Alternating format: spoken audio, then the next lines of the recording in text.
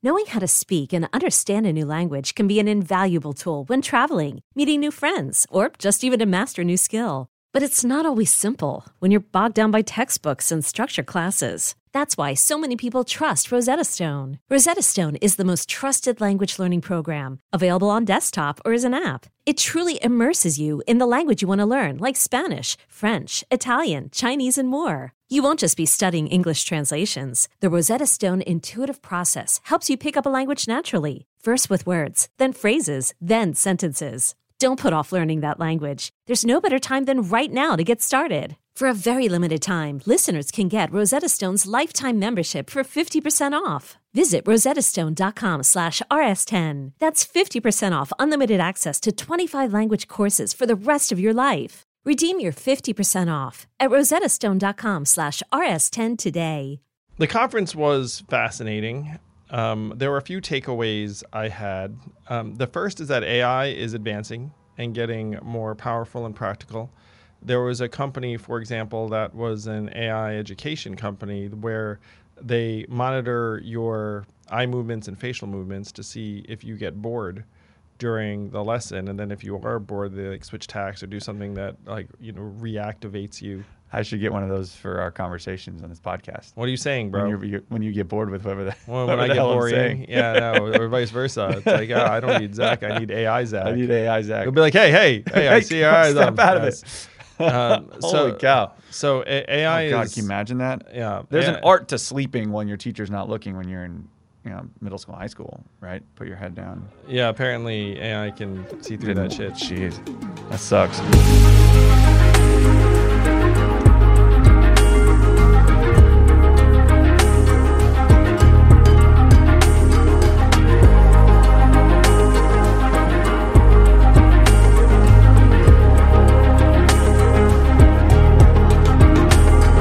This week on the podcast, we're going to talk about Build Back Better. Is it going to pass? What does it mean if it doesn't pass? We're also going to talk about this incredible AI conference I attended last week, what the main takeaways were. And then we thought we'd end on some feel-good content recommendations for the holidays. Just some holiday cheer, really.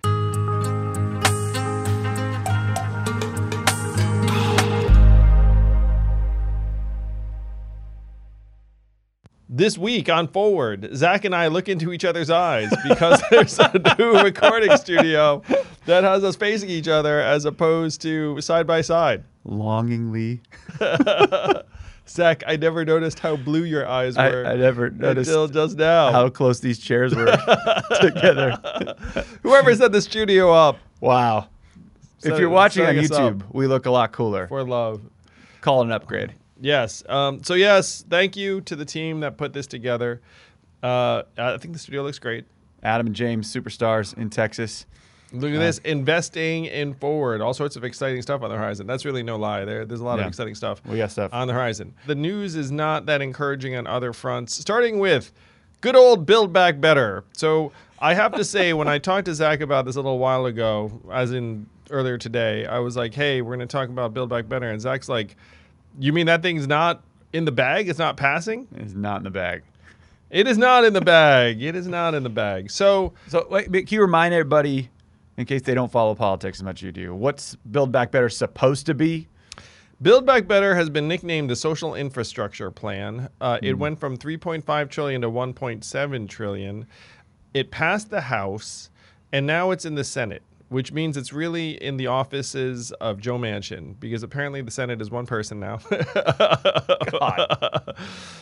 So right now, the vast majority of Democrats are on board with some version of the House bill. Yeah. But it truly is that Joe Manchin is looking it over and having long conversations with Joe Biden about what he will and won't sign off on. Mm-hmm. The Senate has a lot of business to attend to, and I will suggest to everyone that most people believe that some version of this bill will pass. The question is when. And if it doesn't pass before the holidays, then the child tax credit payment of $300 per child that's been helping tens of millions of Americans over the last number of months will be missed in January, which I'm going to suggest is going to be kind of a big deal, because if you've been getting monthly payments of a certain amount for the better part of a year now, and then they don't happen in January, I think it's going to be something that a lot of people notice. Literally, like millions of Americans are going to look up and be like, wait a minute, what? Like that, I thought I was getting that money.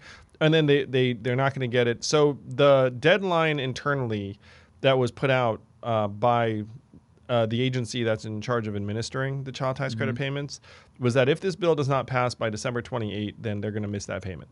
So the cardinal sin of politics is usually, and then why conservatives don't like entitlement programs, but it's when you give people something and then take it away. So you don't usually like to do that, right? So this probably doesn't go well, at least politically. I also am a little pissed because of all the entitlements, I like this one because it's direct cash. Yep. You know, there's not a lot of bureaucracy that can get in the way of that. Everyone agrees that the child tax credit is the biggest public policy achievement victory of the last number of years. It's lifted millions of people out of poverty, millions of kids out of poverty. Yeah. It's widely popular. One of the problems right now for the Democrats in particular is that most recipients of the child tax credit don't understand what it is and don't understand that the Democrats are behind it. Yeah. And one of the things that I have tried to say is that Democrats are messing up by not pounding their chests every month when the payment goes out. Right. Like the 15th of every month, millions of checks go out to families around the country that just shows up in their accounts in most cases. Joe Biden every month should be having an event in the White House lawn saying, hey, the child tax credit, alleviating poverty, you know you love it. And every Democratic official, every member of Congress should be doing the same thing. There should be unison. On the 15th of every month, families around the country are rejoicing because of this massive legislative accomplishment. You know what they are crowing about, which is, in my opinion, the wrong move? They're crowing about jobs created in his first 12 months or so as president, which I think is kind of a ridiculous argument because we know that the economy went from closed to open. So no one's like... And we're still down. Right, and it's still not 4 great. million jobs last I checked. And then slight gas price reduction when we're already super high. I think Ben Shapiro tweeted something out where it was like, this is a perfect... I follow him on Twitter, but I'm not, Ben... Don't agree with everything Ben says. Apparently we have to clarify that nowadays. But... he's like, this is a perfect Democrat graph where they've stretched out the x-axis and took credit for a small decrease in slope. The price has gone down in the last 5 minutes. Yeah, a little bit. But that I agree with you. It's like the ship is. I feel like there's a question for you that they're doing things. I feel like they're doing things right, but there's so many other things wrong that they're not getting. They can't get any credit for the right stuff they're doing that in many ways is truly awesome because there's so many other things they're trying to fix them, let's call it a sinking ship or a burning building. Do you agree with that, or is it straight up just not good marketing? Or maybe it's both. They should be taking more credit for their actual accomplishment, and it should be crystal clear to the American people who delivered these child tax credit payments.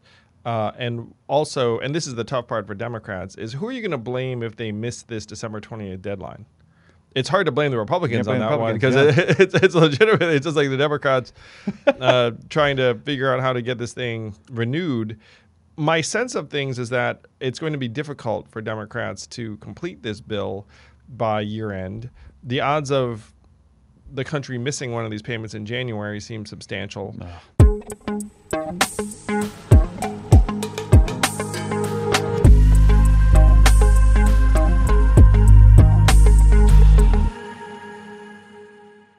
This podcast is sponsored by Helix Sleep. I've always been a mattress guy because I figured if I'm going to do something for up to 8 hours, maybe I should do it right.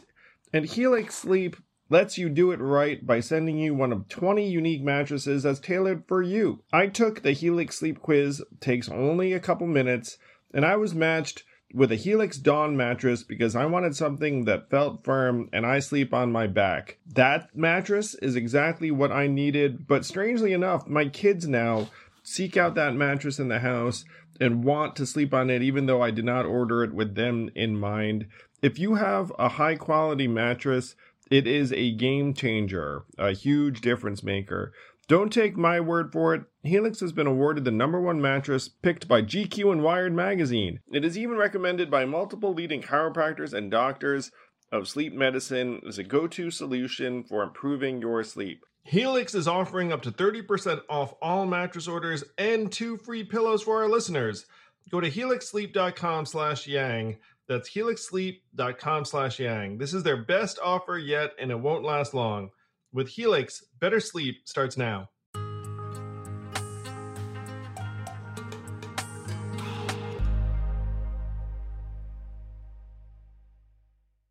So what's the holdup? Like, is it just Joe Manchin? It's just Joe Manchin. And has he gone public with why what's hanging him up, or he's just loves this little spotlight moment? He's concerned, I think, is that and the economic data, there were 2 data points that came out that were not positive. Number 1 was inflation, very high, which everyone expected. And number 2 is that this $1.7 trillion bill will grow the deficit by $3 trillion over 10 years is what the budget office projects. Right. And the Democrats are saying, no, that's not real. Some of these programs disappear. Like that $3 trillion's not what you should be concerned about. But Joe Manchin's been very, very public saying, I'm very concerned about the deficit. I'm very concerned about inflation. And he thinks that West Virginia voters are concerned about the same things and will not be excited about this bill passing. So he is the holdup. Now, there are a lot of people in West Virginia, frankly, that are going to be receiving these child tax credit payments. I mean, like it's extraordinarily popular there, too. Right. So the question is, when does Joe Manchin decide to sign off on what? So we talked a little bit about inflation a couple weeks ago, and I asked you, what you think the root cause is. And you said a lot of it is supply chain. There's less bikes being made, and so people, dollars not the prices of goods are going up because of supply chain. But I do think there's bigger macro trends as well here, and stimulus checks are probably not helping, but not the root cause. Like, I don't think stimulus checks are causing the I don't think so either. But what are your thoughts on the inflation situation right now? I guess we'll start. I think the economy's gotten a lot of energy pumped into it because of some of the measures the Fed's taken, and then you have a constraint on supply, and then these things are intertwined. I mean, just look at gas. Are gas prices being high because people have more money in their pockets? I would argue no. I would argue that it's because there are a bunch of freighters off the coast of California that can't get to port, and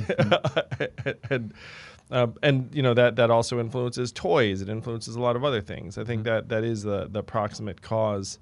But it's also true that we're pumping a lot of liquidity into the system, and that some of that is making the economy run hot. Do you think it's an irresponsible decision to pass a $3 trillion, something that increases the deficit by X trillion dollars, $3 trillion or so? Is it irresponsible to pass a bill like that when you're seeing record inflation?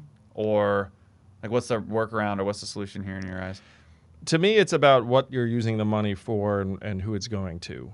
So if you have this economic situation, I do not mind investing in airports, bridges, and roads, because guess what? You should have done that 10, 20 years ago. And who the heck wants to be going over a bridge where you're concerned it's going to collapse, or it actually does collapse. Yeah. So it's a fine use of money. I think getting kids out of poverty is a fine use of money. I think are there things that you could look at this bill and be like, I'm not so sure about that one. Of course, especially in a bill this size. So there are certain parts of this bill that I am super excited about, like the child tax credit. Right. And I do think that Democrats are struggling to make a really affirmative case for themselves. And you could also say, look, is it the Democrats' fault that Joe Manchin is the 50th vote and he is not on board with this stuff? It's like, it's hard to blame all Democrats. He's not really a Democrat, right? And the Democrats, I think, recognize that they're lucky to have Joe Manchin. It's better than the alternative, right? Well, because what are the odds of there being a Democratic senator from West Virginia? Not high. Yeah, really low. So then you have this. You take it. Yeah, you take it, and then so that, what that is? It's a mismanaged expectation there, because it was the narrative was Joe had a blue house and a blue Senate. And technically true, and he actually doesn't. He has a blue house and almost he's like a purple Senate. He's a, what do you call it? An almost blue, baby blue. Senate. I don't know. Yeah, that's true. And Joe Manchin has openly flirted with the idea of saying, "Look, if you guys don't want me in your party, I'll leave." And the Democrats are like, "No, like, let's not." Because the D label Probably didn't help him there. Yeah, West Virginia is not exactly buoying Joe. I think West Virginia, generally speaking, is like a plus 18 Republican state, something like that. I do worry about. I've always been hesitant on big government spending programs in general because the problems I've always seen is that they're very tough to get rid of, like I was saying earlier, and it's not now that I'm worried about. It's not the implementation. That's usually pretty good. Like someone like smartly and intelligently designs a system, but it's 20 years from now, 30 years from now, where you now have creatures in the system and bloat and excess spending and things that don't work or changing with the times. I mean, you name it, right? Where you then end up kind of a system now where you can literally say, if we just gave people cash, it would be 50 times cheaper, right? And you end up with that stuff, and because the government's not great at a lot of things. So the child tax credit to me is a massive victory. I hope that Joe Manchin decides to renew this before year end and that they don't miss a payment. But if they do miss a payment, I am curious as to what the level of popular reaction will be, because this is something that everyone's going to notice. Like if you're in one of these, I think I saw that the numbers like 62 million Americans are in households that get these payments. So you'll have tens of millions of Americans being like, "Hey, what happened to that thing?" Yeah. It may give rise to the conversation that Democrats should be having already. Is like what is that payment? Like how did it get there? Who's behind it? Because again, I will affirm that Democrats have done a lousy job of explaining and taking credit for something that they should be crowing about every single month. Do you think it's because it's a catch-all bill, in the sense that when Obamacare was passed, or even Trump's stuff, Trump was lower taxes and, frankly, I guess repealing some things. He wanted to fight against Obamacare. But it was a little more laser focused, if possible. Here you have a lot in that bucket. Well, if you ask Democrats what they're excited about in the Build Back Better bill, they're going to say all these other things that, frankly, are less direct than the child tax credit. That's of course. Yeah. So if you run around saying, "Hey, guess what? We're reducing the cost of daycare." Now, am I for that? I am for that. Yeah. Daycare is too expensive. But is that going to apply to like every family? No.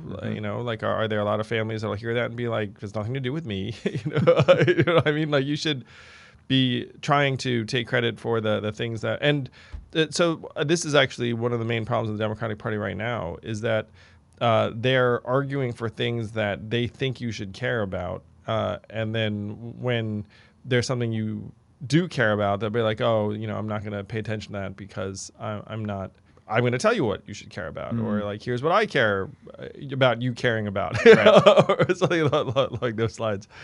Now, again, there are a lot of things in this bill that I very much love, but it seems like they have dropped the ball generally on the child tax credit messaging, and we're going to see if this thing passes by year end. The thing that most people are going to notice if it does not pass by December 28th is going to be this missing payment in January. And then the pressure will be on, like, do they pass in January? Does the payment happen in February? Rolling, right? They have an expectation management problem, and I think that cat's out of the bag now. They already were expected to do something, and we haven't. Well, you get the infrastructure bill, but now we've... Most people thought that Build Back Better was on its way to passage. Yeah. Yes. And here we are. So we will keep you posted, as always, a couple days after, whenever, the Thursday after it happens, you'll know first here.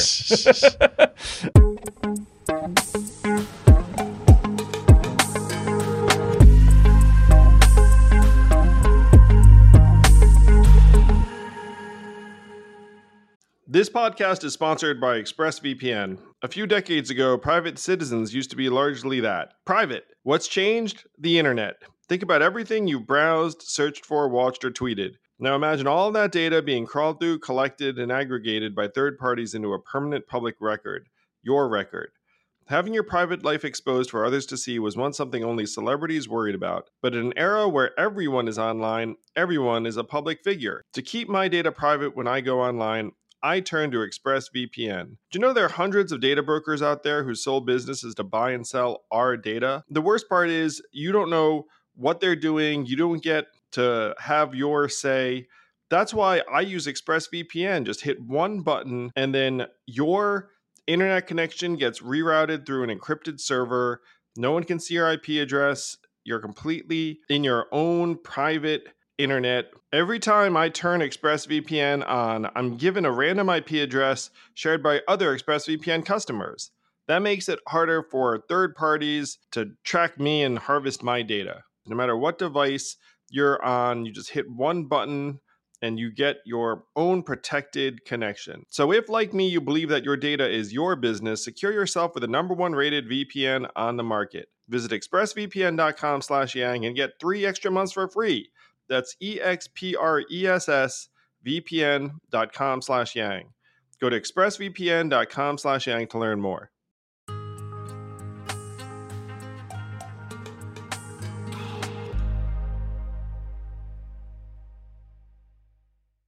We were traveling this week and we were renting a car, and the people sitting at the car desk at the Hertz or wherever we budgeted, wherever we were, they looked, I felt for them. They looked bored. They did not look fulfilled in their job. They were lovely to us for sure. But it hit me that job's probably going to get automated sooner rather than later, given that they didn't look like they were using every second of their time. And all the incentives are going that way. And we haven't talked about automation in a while. So you just went to a conference on this. So tell us anything cool you saw, and then we'll dive in a little deeper. The conference was fascinating. There were a few takeaways I had. The first is that AI is advancing and getting more powerful and practical. There was a company, for example, that was an AI education company where they monitor your eye movements and facial movements to see if you get bored during the lesson, and then if you are bored, they switch tacks or do something that reactivates you. I should get one of those for our conversations on this podcast. What are you saying, bro? When you get bored with whatever when I get boring, or vice versa. It's like, I don't need Zach, I need AI Zach. I need AI Zach. He'll be like, hey, I see your eyes. Step out of it. Holy cow! So AI God, is. can you imagine that? Yeah, there's an art to sleeping when your teacher's not looking when you're in middle school, high school, right? Put your head down. Yeah, apparently AI can see through that shit. Jeez, that sucks. And it's meant to help you engage more. And theoretically, teach you better, right? But it's getting better and stronger and more practical. So that's one takeaway. Another takeaway I had was that its job replacement capacity is growing, and that's hand in hand with some of the things you're describing in the labor market. So we're in the midst of a fairly nasty cycle, which is you look up and say, hey, you're short workers. Well, then let's automate the jobs that are there. And then you need fewer workers, and you have fewer workers. I mean, right now we're still down. Last I checked, about 4 million jobs since pre-COVID. And the labor force participation rate in the United States right now is maybe 61.9%. Something really low. If you look at the international comparables, I think we're tied with Ukraine or something along those lines. If you look at other industrialized countries that you think of as modern economies and peers, they're almost uniformly higher than us. Are they doing something better than we are in this, or we just have? They are. They're are they avoiding automation? Like what? That's kind of where I was going. Like. So what's happened here in the U.S. over the last number of years is you had our labor force get driven up and up by women showing up in the workforce. And then after that advance, then it's been going down, down, down for the last number of years and years and years. A lot of the people that are getting pushed out of the workforce are men, are non-college educated men. And by the way, that's driving a lot of political and social phenomena, ills. I mean, it's not positive in most any of these communities. And so then you have automation also that now is speeding up. You have people who are dropping out of the workforce right now for a variety of reasons. Some of it's health related, some of it is meaning of life related. I mean, this is a very, very tough time. And so a lot of people are taking a step back. And if you have the capacity to take a step back even for a month or two, particularly, by the way, if you have a job that your pretty confident you can get an equivalent job at the drop of a hat. You know what I mean? Like if I'm in like I can always go back to X. yeah, like let's say I'm a server at a restaurant or I'm a retail clerk. Am I pretty confident I can just show up to another store or restaurant and get a job like that? Right now? Yes. Yeah, of course. There are help wanted signs everywhere. So it's like, well, if I have the capacity to take, 4 weeks off or 6 weeks off or do something, why don't I do that? Because I know I can just swap back into that job. Other countries have done a better job of trying to find fits between workers and employers. There are some countries that have very, very generous bridge and subsidy programs where they say, look, you're losing your job because, for example, of automation, and this does happen in some European countries, like what, we're automating your job away. We're going to be moving heaven and earth for a while to like find you a new job. We're going to subsidize this. We're going to do that. We're going to like pay for, and they actually execute. Better than we do. Yeah, better than we do. Like here, a politician goes to a mic and says, we're going to do this, and then just everyone forgets about it, and you go back and nothing happened. But some of these countries actually are taking workers and leading them by the hand to like employers and being like, hey, let's try and make this thing work. Interesting. So there's some trends that are speeding up in the U.S., and AI is part of this. I talked to one company that has a labor-replacing robot that costs approximately $55,000 and replaces one worker working all the time.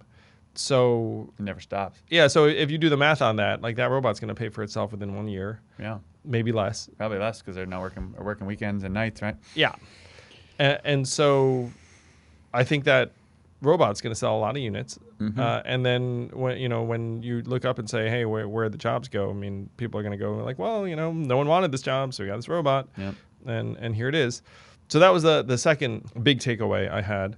The third was I got reminded of some of the hazards around AI leapfrogging humanity and being unfettered in its impact and decision making. There was this Russian mathematician. You could tell he was fucking brilliant. It's one of those things.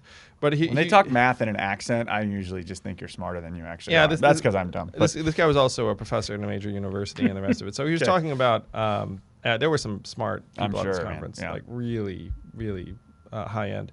Yeah, so the types of conferences Andrew's getting invited to on AI are pretty, for what it's worth, they're pretty cool, man. Yeah. Thanks. Yeah. You better be. You're one of the bigger thought leaders on the topic. Okay, keep going. Yeah, and it's thank you for saying so. It's also the case that I turn down a lot of freaking. Yeah, I mean, that's what I'm saying. You get a lot of them. So when you decide to go, it's a good one because most of them I'm just like, hey, I can't. And no offense if you've invited us to a conference. We get a lot. It's not personal. Yeah. Sometimes it's a little personal, but okay, done. So this mathematician said something that stuck with me, even though I kind of knew this stuff already. He was like, hey, if you have an AI that, let's say, is like a little smarter than a human, maybe it's genius level. Maybe you have like a human genius level AI, but then it can self-replicate itself like 1,000 or 1,000,000 times over.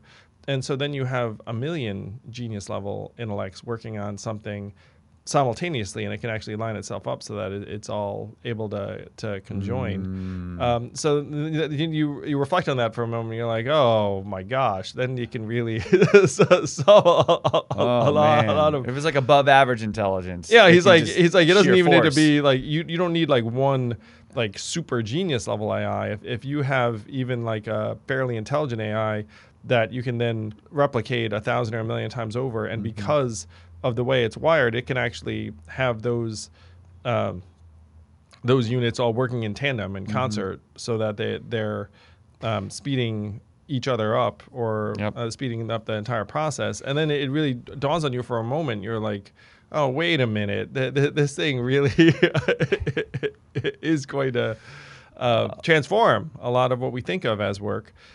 So this particular mathematician, there were a number of things that a lot of smart people said at this conference, but they were like, hey, right now the natural state of affairs is going to lead the rewards to end up being held in the hands of a small number of firms or individuals.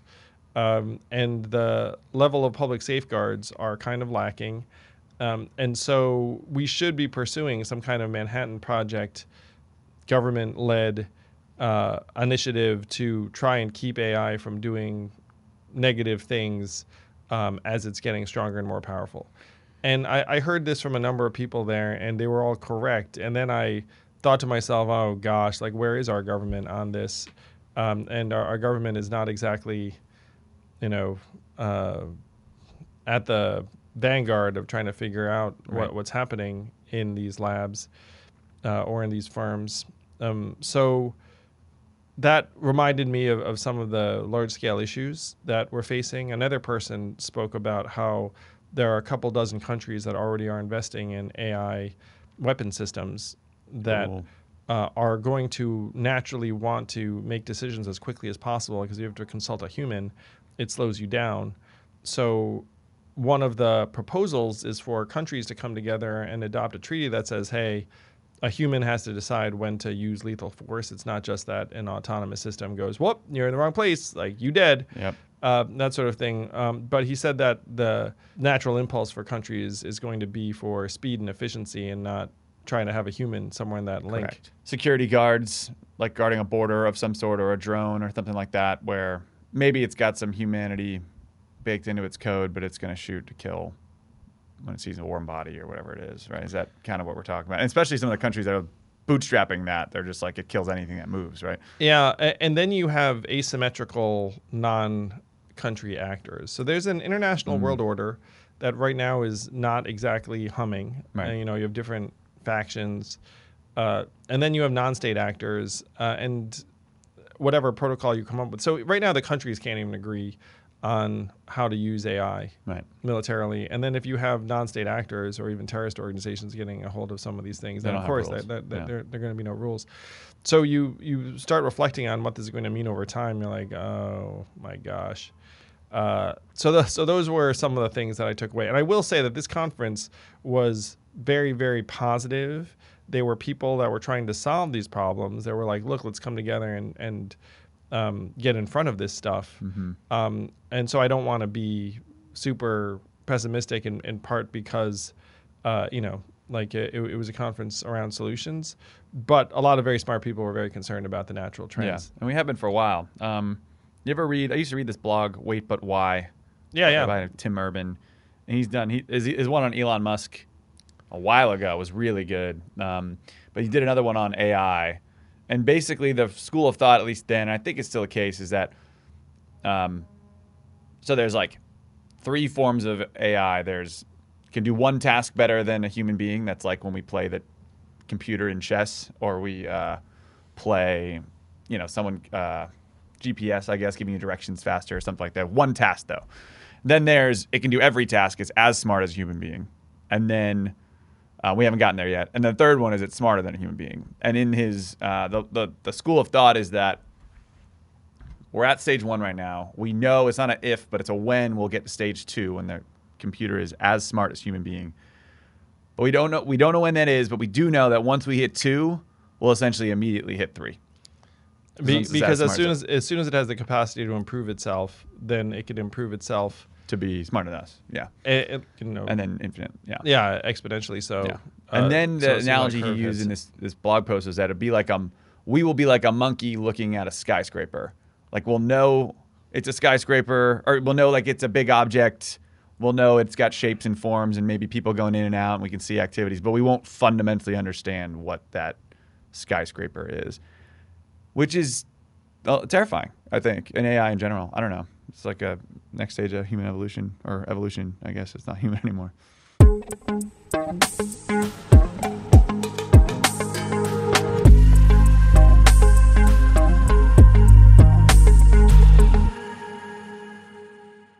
Is there anything uplifting from the conference? Yes, there was. Okay. All right, here's the uplifting part. So there was this professor who was using AI to help scientists in other disciplines find a cure for cancer.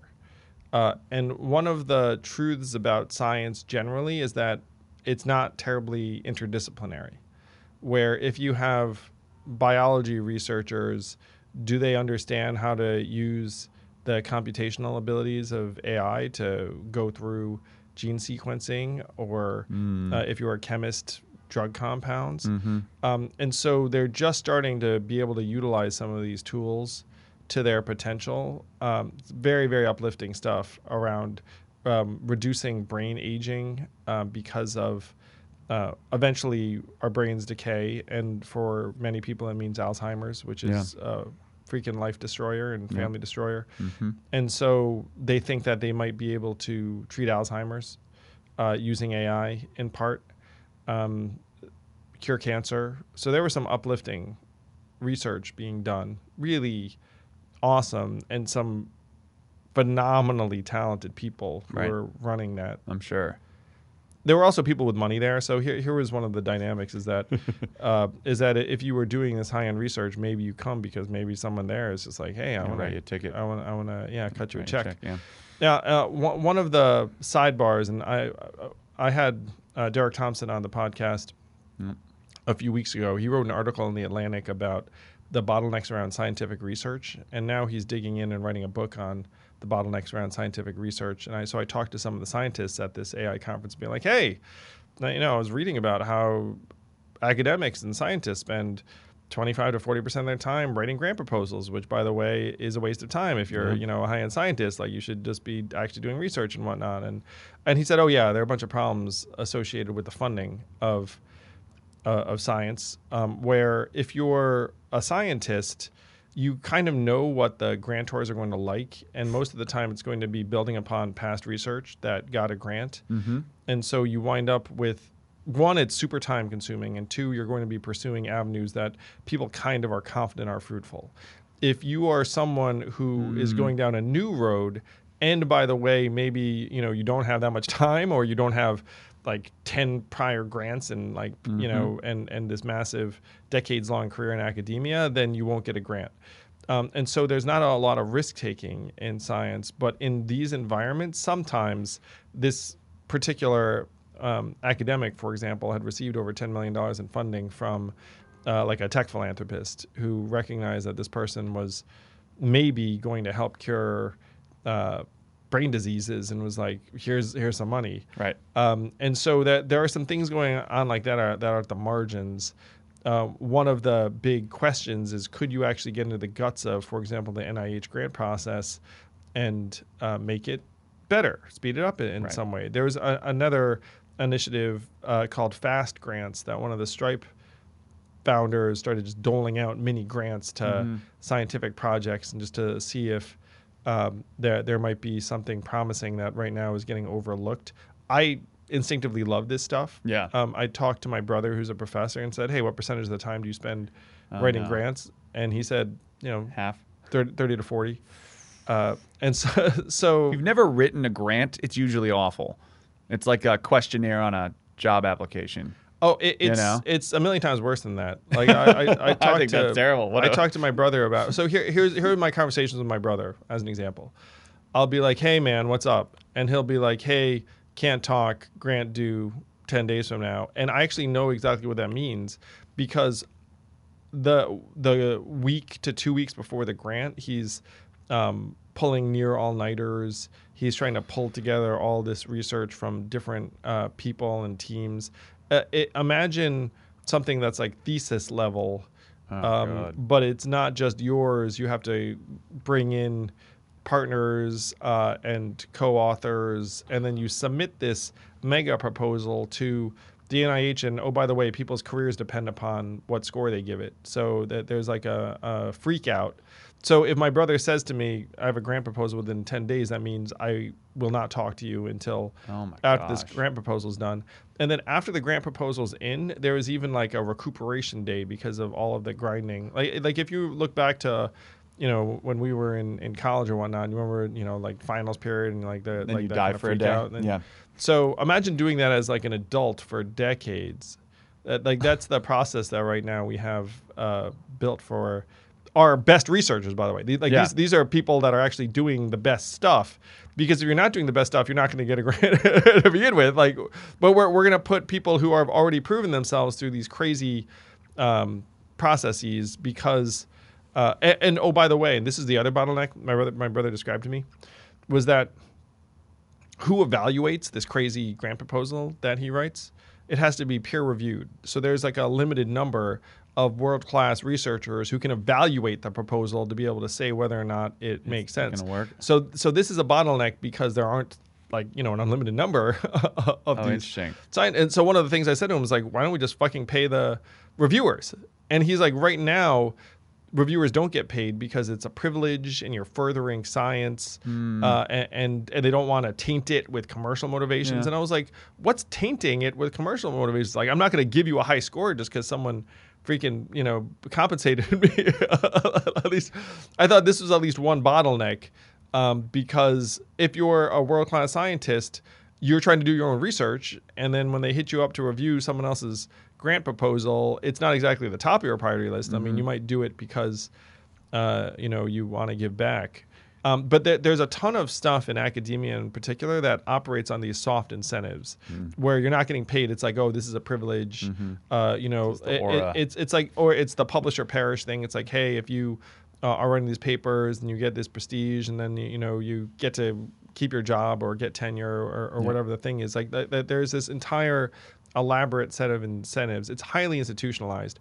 So if you imagine these innovative, cutting-edge scientific research projects, they're probably not going to be included in the conventional process much of the time. So this is where my head went on this, is that we just had a conversation on Joe Biden and his administration, how they are not doing a good enough job, like selling their work, if you will. And we're like, yeah, you better do a better job of selling it. But here we are talking about professors, and they, I guess the equivalent of them selling their work is like trying to get more money and selling their work and their ideas to others. Like I guess my question to you is like, in most parts of, in any sort of, I'm going to call it entrepreneurship or building anything, there's a certain level of building and then selling what you're freaking building, right?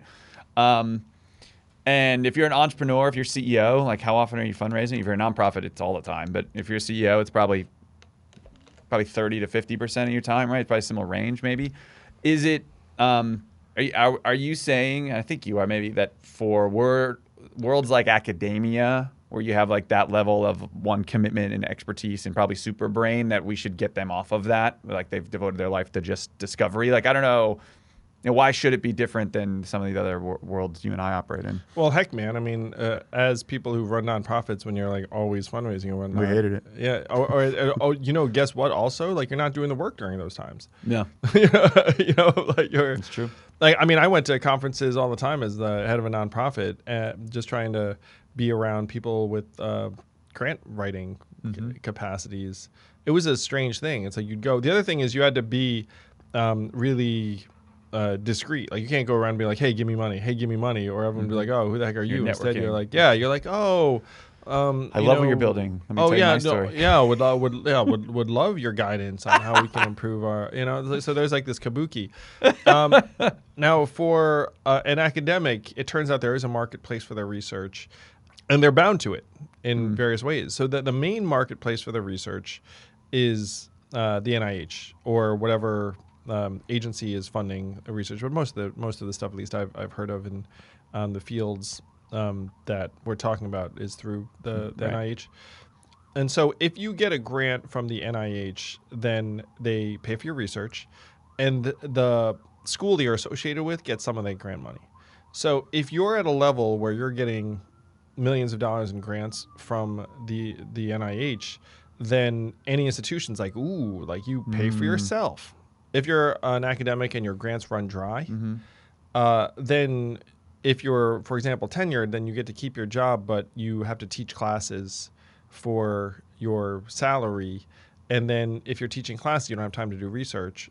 So this is the thing that all these academics are trying to avoid. They're trying to be like, oh, I have to get grants so I can do more research. And, oh, by the way, like not spend all my time teaching classes. Right. That's not, what professors are digging for the most part.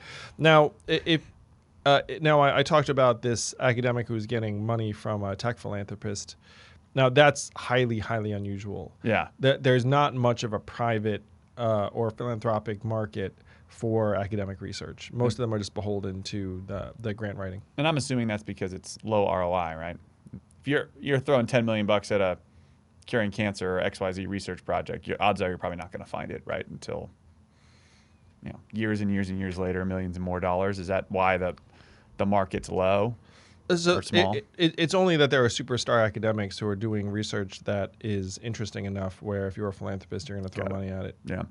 We used to, at UBS, there were some, but there was not a huge appetite for this kind of crazy risk research, if that makes sense. Like I would talk to professors decently often. They'd be like, oh, we've got a new way we think we can cure colon cancer. And I'm like, I don't know a single donor. It's like passionate about funding that, right? Like sometimes, but not a lot, you know. So this is something that I'm very interested in, is seeing if there's a better way to fund scientific advances so that we're seeing more breakthroughs, more medicines, more positive things. Yeah. Because through my family, I've seen the current system. Being an academic, it was kind of the family business. My dad was a professor. My grandfather was a professor. Yeah. My brother's a professor. I'm kind of the, You're the black sheep for. I'm the educational runt of the litter. Yeah, like no PhD. Lack of PhD, yang. And there was a brief period when I was in college. I thought, like, should I try and be a professor? But I was like, it's not for me. Like, Right. And seeing my brother's career, as much as I admire and respect all the stuff he does, I also think like that it wouldn't have been a good fit for me. Right. If you're a wealthy donor, right, you're worth $100 million. You're talking about people with $100 million on up, right? Because they can easily write your $5 to $10 million checks and move the needle for these places. The universities know who they are and find them because they have massive development teams. And their job is to literally scour the world for rich people and get these checks. So the universities are doing that job for the professors to get their cut, if that makes sense. You know, but when the universities are scouring these donors, they're getting big money instead of just specific project. Yeah. They're funding. They're getting their own kitty, right? And totally. They'll pitch it like, oh, we're curing colon cancer, we're curing X, we're doing all this. Sometimes they'll research. be like, hey, there's a professor you want to fund their research, but for the most part, it's just going to the university. Yeah. Let's do our awesomeness. And they get their handheld, they get invited to the party. It's all get their name on the building, whatever it is, right? Yeah. Different model. Anyway, I want to ask you this quickly before we shift to something a little more positive, although this is positive. But the world of automation, we never talked about this when you were running for president, was that, but you wrote about, and now we're seeing epic effects of this, it's probably worse than we imagined, with mental health and the deterioration of mental health in the United States of America. I had this thought today, and I'm curious if you've seen this in your research or you had thoughts on it, is do you think the mental health deterioration and the problems with mental health in the United States are actually accelerating automation because human beings, if their mental health is declining, probably become more painful to employ or deal with, in the sense that... Or maybe they're not, maybe they're quitting their jobs too. Yeah, a number of reasons. And so imagine this will... we never talked about that as an accelerant of automation, but I imagine it would be. Well, it's an accelerant of people having unfilled jobs, and then you're going to look around and say, okay, how do I man this retail kiosk or counter? Right. How do I make this restaurant more efficient or whatever it happens to be? Yeah, that's happening for sure. One of the things that a lot of us can sense right now is that there is a massive spike in people feeling anxious, depressed, lonely, out of touch, disconnected. I saw a documentary, Yang Gang documentary, actually. Thank you, Ching. My Yang Gang Diary. You saw your own documentary? Is that what you're saying? Yeah. Cool. But it was based in 2019, and you realize just how positive times were relative to now. Like you just see people walking around in 2019. I mean, it's like... there's a very, very sharp difference between 2021 and 2019. Yeah. And the pain is accelerating all sorts of terrible things. People are struggling very, very fundamentally. It's one reason why I'm so passionate about this child tax credit, because at a minimum, we can take the existential pressure off for millions of families. But yeah, the mental health crisis is worse than ever, in my opinion. I think I miss these like little interactions at work. Well, so this is something I said to Derek too, where and I have family members who are in this boat, where if you ask someone, it's like, hey, do you want to go back to the office? I'm like, hell no, I don't go back to the office. Yeah. But then if you watch them over 3 or 6 months, like working from home, they become depressed and miserable. Yeah. Now, so if you were to choose, I mean, no one wants friction. No one's going to be like, yeah, sign me up for a commute. Sign me up for my annoying boss. Sign me up for annoying corporate behaviors. For Larry in accounting who brings tuna fish in for lunch every day. No, thank you, right? Yeah. But then it turns out that the absence of all of those interactions you're talking about like don't lead you to positive places Right. necessarily, and that's playing out in like hundreds of thousands, probably millions of households around the country.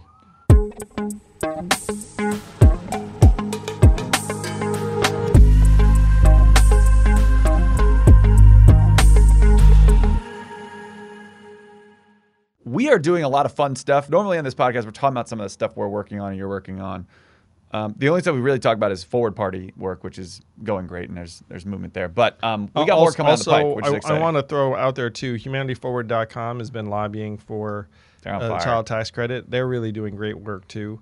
I am so proud of both Humanity Forward and the Forward Party. Like, Humanity Forward is the wholesome lobbyists for good stuff. Mm-hmm. We have some big announcements on that front soon. And then the Forward Party, super excited about this unifying political movement to try to create real choice and cure the dysfunction in our democracy. I had a very exciting meeting about that earlier today. So there is some great stuff going on both of those fronts. Yeah, it's so we have more coming on the pike, which hopefully there's more optimism to come. Even but for starters, so imagine it's Thursday. You're listening to this the 16th. Hopefully, many of you are starting to go home for the holidays. Maybe this weekend. Maybe you work from home a little bit with the family. So we got a lot of good positive feedback on content recommendations last time. So, Andrew, what are you watching over the break? I mentioned it last time, but I'm going to miss Succession. I just saw the season finale. So I haven't watched it yet. That's on my list, yeah. So if people haven't watched Succession, that's some quality TV. I heard it's good. I heard it's really good. I can talk about some of the stuff I have not seen, which is kind of hazardous. I was a huge Matrix fan. Ooh, yeah. And I think this Matrix Resurrections movie is going to be good. It's coming out Christmas Eve. There's that Don't Look Up movie on Netflix that you said looks hysterical by Adam McKay, who did The Big with Short. Leo and Jennifer Lawrence. And Love Jennifer her. Lawrence, which looks really good. That's pretty good. And that's going to be on Netflix. And I love The Big free Short. looking. He's a good director. Yes. I'm going to do something a little bit mixed, and so that this might not be useful. I read this fantasy book series called The Wheel of Time years and years ago when I was a kid. Yeah. And they just came out with a maybe $200 million version of it on Amazon. Yeah. Amazon Prime. Have you watched this? I have not watched it. It's on my list. It's not the top of the list, though. Should I put it on the top of the list, or this is your plan to watch? Well, so I watched a few episodes, and this is not a wholehearted recommend. Okay. This is like you watch it, and it kind of it gave me mixed feelings as someone who kind of knew the characters in the book. Okay. But there is like a Xena warrior princess vibe to it, plus just lots of blood. and it's like it's just going along, and then every once in a while something kind of gnarly happens. You're like, what? Okay. And then it reminded me too. So I was watching this series, and I was reminded of the books, and then I looked up the author of the books, and he was a military veteran, and it gave me those kinds of vibes where it's like the books seemed very compelling when I was a kid because there was like a grittiness and realism to them.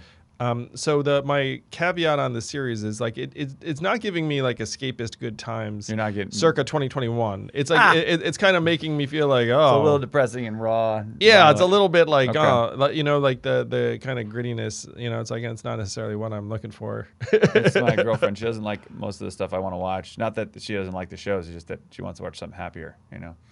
Yeah, it's funny because like Succession, I mean, it's gritty in the sense that it feels true to human nature. But Emma and I have been enjoying the heck out of that. And there's humor there, at least. Yes, I saw A Quiet Place 2 on streaming the other day, and that was a tight watch. It was like only maybe an hour and 37 minutes, and I was surprised by how crisp and enjoyable it was. It was a very, very succinct, I loved both of those. compact movie. So here's all I'll add. I watched King Richard the other night. You had recommended that. That's an uplifting movie. Very well done. I didn't realize that the Williams sisters produced that, which is even cooler. I'm a big Will Smith fan. What I'm excited to watch, I got three things excited to watch. I'm excited to watch, and you guys can hold me accountable if it's bad or good. Foundation on Apple TV. If you have that Another one. expensive sci-fi series. I've not seen another it. one. Sounds similar, not similar to Wheel of Time, but it's about frankly, like restarting human civilization. So, but I think it's a little more uplifting than what that sounds like. Apparently, the Sandra Bullock movie called The Unforgivable, it just came out on Netflix, is very good. Probably watch that. The new Spider-Man movie's out, but I think you have to watch it in theaters or it comes out over the holidays. But that relationship is adorable. One other Zendaya. One other series that Evelyn and I have been watching and enjoying a lot is a show called Genius that's now on Hulu. The first season is about Albert Einstein, and I did not know most of this stuff about Einstein's life. It was based on the Walter Isaacson biography. And you're like, wow, this is what was going on with Einstein at the time. And so that's been a really good watch. It's done by, I think, either National Geographic or the BBC. It's kind of got that Euro vibe, like, kind of dignified. Okay, like I'm learning something. Jeffrey Rush plays Einstein at a certain time. So the talent level is very high. Emily Watson's in it. That gives you a sense of it. Emma Watson? No, Emily Watson, who's like kind of the older, dignified British actress. Okay. So there are some dignified Brits. And so they're pretty good at acting. It feels classy. I learned something. There's a lot of history and context. Genius. And they switch subjects every season. So season 1's Einstein. Got it. And there's a different one every time. Yep. Here's what I will say. If you're going to binge a podcast that is not Forward, obviously, my brother got me down this rabbit hole and it was worth it. There's a podcast called The Murdaugh Murders. It's Murda, I think it's Augh. It's about a family in South Carolina that basically has run this county in South Carolina for like 100 years. And there's like 4 random murders that happen that you would never think are connected. There's like a DUI on a boat, and then there's a double homicide, and then there's a housekeeper, like caretaker, that fell down the stairs, and there's another like attempted suicide, and there's a guy who gets hit in a hit and run. And they're all different people, and they're all connected to the same freaking dude. And the way it's done, like she's a reporter, she's reporting on it in real time. It is fascinating. It's basically the trial of Alec Murdaugh, or the case against Alec Murdaugh, and it's wild. And it catches you up to the present because it's still going. So I'm a little pissed that I can't keep binging, but it's very good. I will say, addictive. There's that. Her, and she talks about this. Her voice is not like soothing, I'd say. I don't want, like, people voice their voice, but I will say, like, don't come at me and be like, I didn't like her voice. Like that, she addresses that in the second episode. But I think she's super talented and does a really good job diving in. And it's got everything you want into like a case like that, a true crime case. So, binge that past couple days, if you will. We'll be back next week with some more Happy Holidays recommendations. I was someone who was like, look, let's try and put some escapism, joy, charm. I am feeling great right now, but it's a very, very tough time, and I've had my ups and downs this past period. So hopefully you end this year on an up note. Get ready to hug your loved ones, get home for the holidays, and hopefully really enjoy ourselves. Amen, man. Life is about people and relationships. So tell someone you love them, give them a hug. I'll give you a hug, maybe. I'll give you a high five. I've been staring at you too long, man. So, fist pound. We did it. Another episode of Forward. Happy holidays, guys. See you next week.